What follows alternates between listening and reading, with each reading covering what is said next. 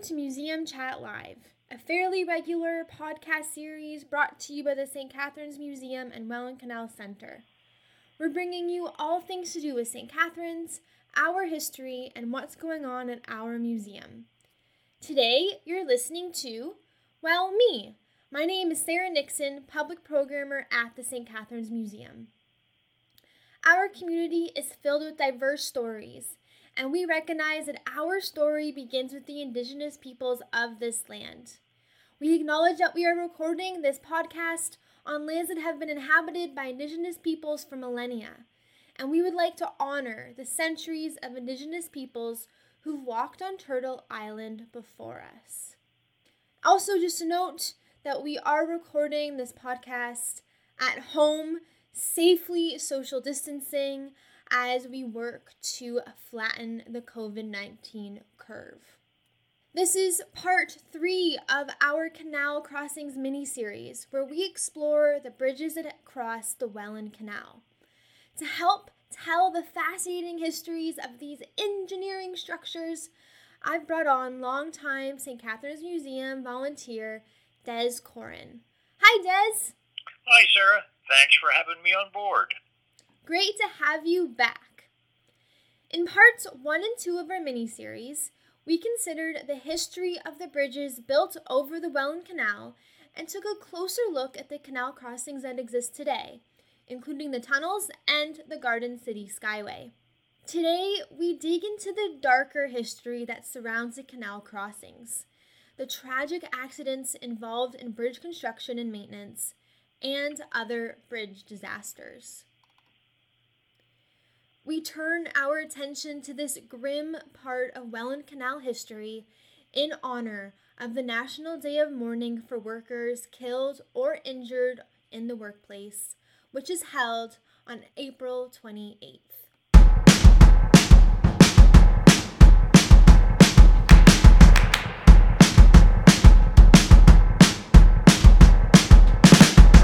We know that the construction of the Fourth Welland Canal was dangerous. During its period of construction, between 1913 and 1932, 137 men died due to workplace accidents. These accidents were caused due to unsafe work environments, lack of proper training and communication, lack of personal protective equipment, and the use of very new and little understood technology and machinery. Bridge construction on the canal was likely just as dangerous. Des, were there any workers killed during the construction of the bridges? Yes, Sarah, there were many accidents and deaths surrounding the bridges, but I've isolated just the fallen workers who were employed by the bridge contractors themselves. So there were a total of 9 deaths, and they took place at bridges 5, 13, 14, 17, 20, and 21. And yes, you're right about the sites. The bridge accidents tended to be more dangerous just from the fact that the elevation of the bridge themselves was part of the issue. Can we find a pattern in these accidents, or are they all different? There was no singular circumstance, but the fact that a lot of machinery was required, anything that moved was a potential accident, and add in unsafe equipment, lack of training, and the example at Bridge 5, Glendale Avenue, September 27, 1929, when Thomas Pollard, working on a scaffold about 30 feet above the ground, lost his footing and fell to his death. No safety barrier. He was the only fallen worker born in Newfoundland. Oh my gosh, no safety barrier. It's shocking. Those things seem so easy to prevent. Now, much lore tells us that the number 13 is a very unlucky number. And this superstition is hard to brush off when considering the accidents that occurred at Bridge 13 during canal construction. Des, what can you tell us about unlucky Bridge 13? Well, Bridge 13 is actually Main Street in Welland today. Its first accident was December the 10th, 1927. 3 men, Achilles Bisson, Henry Nealis, and Robert Lethbridge, were all killed when the cofferdam around the bridge abutment collapsed. Now, Henry Nealis his body was returned to his native New Brunswick, and he's buried there. Robert Lethbridge, he was laid to rest in Midland, Ontario, and Achilles Bisson is buried in Holy Cross Cemetery in Welland. A couple of years ago, I had the pleasure, if you want to put it that way, of being on a cemetery tour of Holy Cross, and there I met up with some of his descendants. He was 29 years old when he was killed. He had a wife with 6 children and 7 on the way. Now, if you just stop and ponder that for a second, we're talking December 10th, just 15 days before Christmas. And if you look at their ages, we can assume that those children, all 6 of them, were 8 years or younger. And I just can't imagine what kind of a Christmas that would have been, losing a father that close to what should have been a joyous time of the year. Now, if you want to go on the other side and look at the positive, his wife, she returned to her native Quebec, remarried, and had 9 more children. If that isn't an example of resilience, I don't know what is. Still, Bridge 13 on June the 13th, 1930, Robert Corcoran was killed when he was hit by a snap cable. Like Henry Nealis, his body was also returned for burial in St. John's, New Brunswick. It's really heavy and hard to hear about these deaths, but in thinking about how this impacted the families of the fallen workers, you mentioned deaths happening right around Christmas time. Like, what does that do to the fallen workers' 6 children with 7th on the way? I think that's just such a hard legacy to live with. It is tragic enough to lose one family member to a workplace accident. I could not even comprehend the pain of losing 2. Yet we sadly have stories of just that tragic circumstance on the Welland Canal. The Bassett family tragically lost a father and son due to a bridge construction accident. Des, what happened here?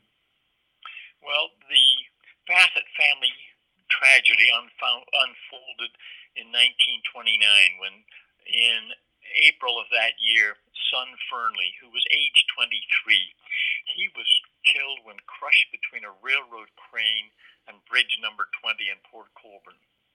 And then just 6 months later, October the 11th, 1929, his father, William, was killed when he was crushed by the counterweight on Bridge 21, which is Clarence Street today.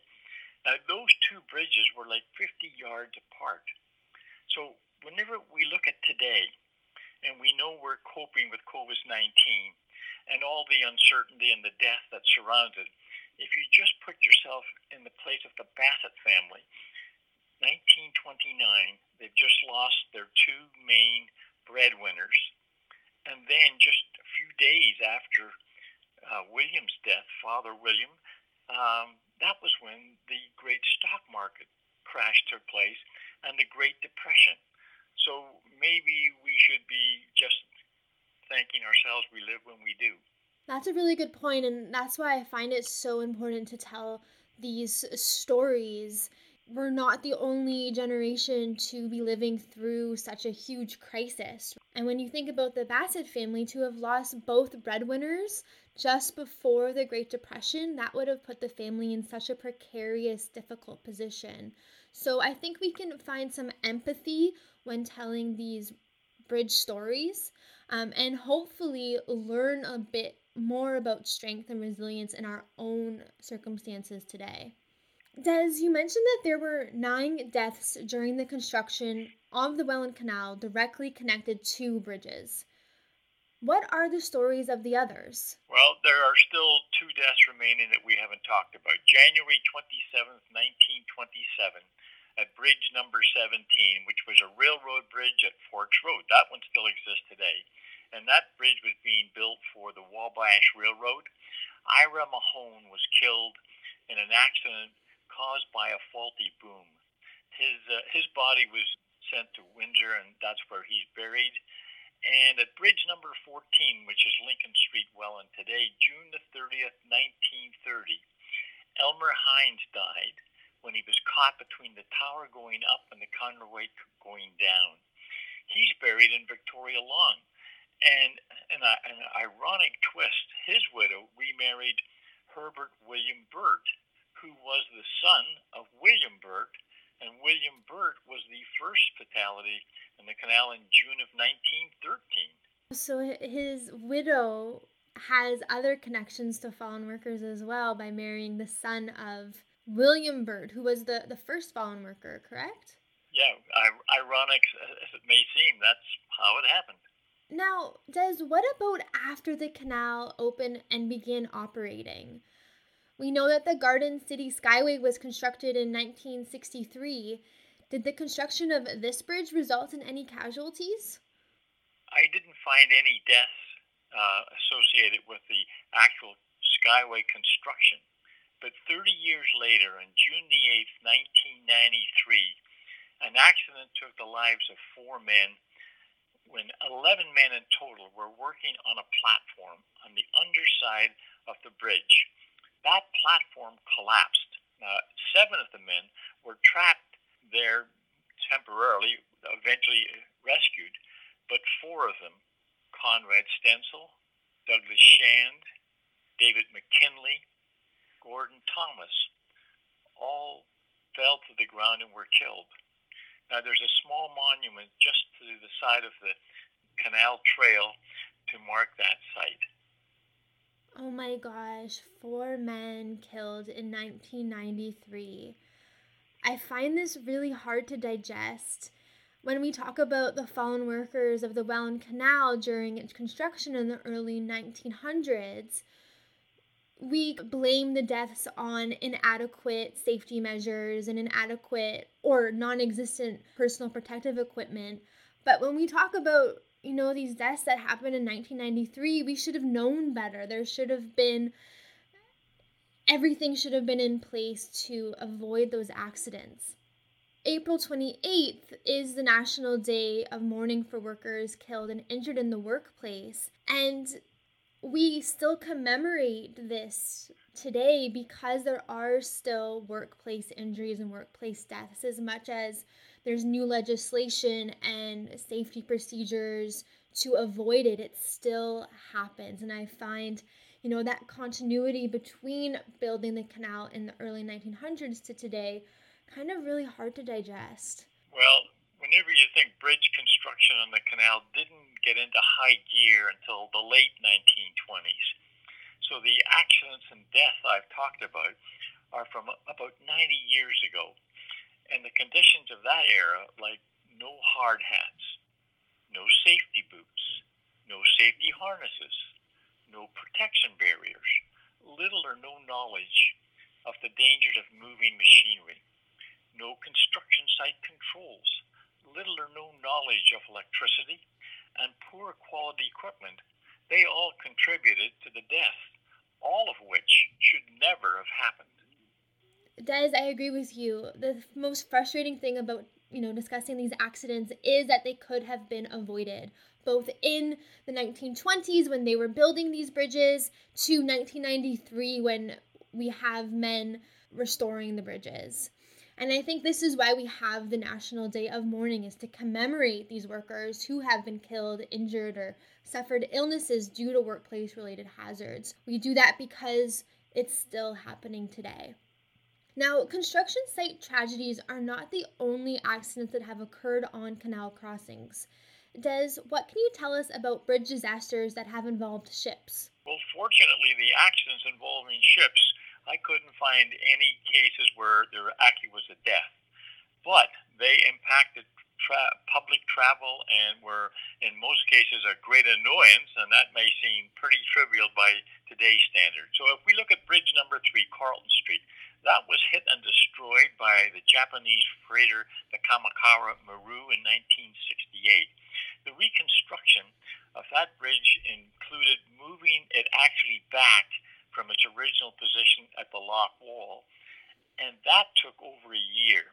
That's why that bridge today is labeled as 3A rather than number 3. If you look at what happened August 25, 1974, the American Laker Steelton, it hit bridge number 12 at Port Robinson, driving it into the canal.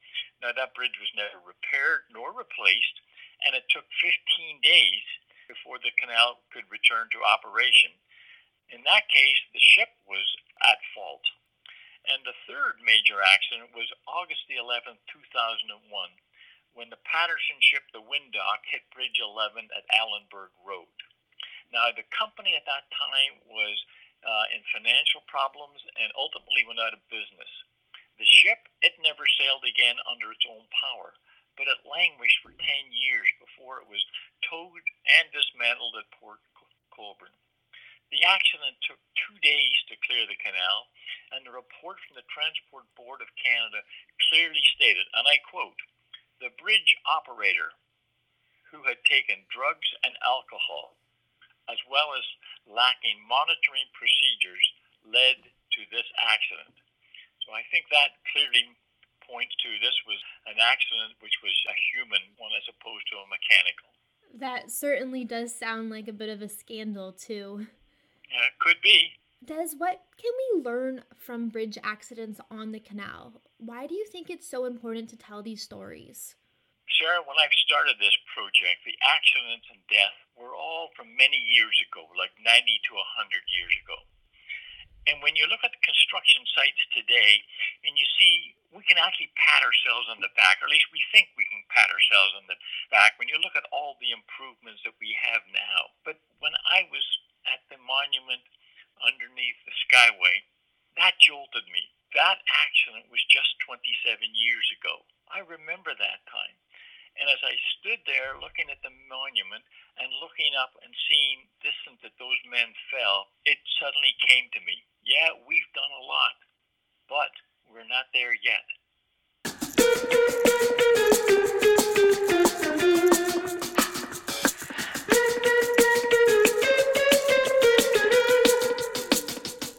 Des, thank you so much for returning to the podcast today to help shed light on the darker history of the bridges and what we can learn from these stories. Sarah, thanks for having me. And perhaps if I could just throw out a suggestion before we go. The next time any of our listeners are waiting for a ship at a bridge canal, just take a couple of seconds and remember our National Day of Mourning for fallen workers. That's it for this episode of Museum Chat Live. This podcast was produced by Sarah Nixon with special thanks to Des Corin for sharing his research and knowledge.